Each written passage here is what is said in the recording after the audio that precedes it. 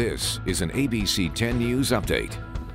I'm Vanessa Paz with this ABC 10 News update. A woman is recovering this morning after a terrifying attack in her parking garage. The woman was getting out of her car and says a man hit her with a gun. She fought to get away from the attacker.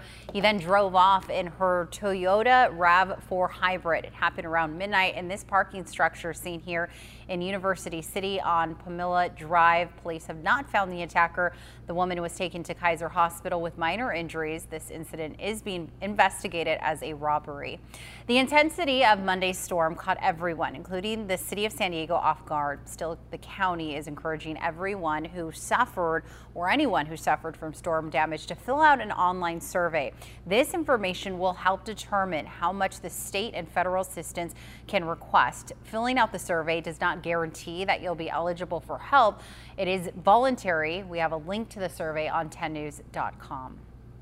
Monday's storm knocked out some trolley service. You can see the damage shown here on your screen caused from the storm on the retaining wall at 65th and Imperial. The Orange Line is now out of service between the Euclid and Lemon Grove transit centers.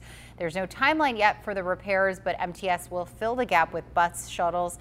The blue and green trolley lines were not damaged.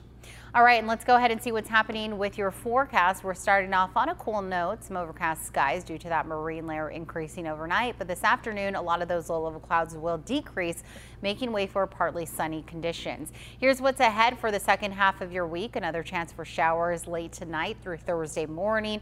And we'll have periods of strong winds as onshore flow amplifies, mainly impacting the mountains and desert communities. And is anyone ready for a warm up? Because high pressure will redevelop this weekend with 70s returning.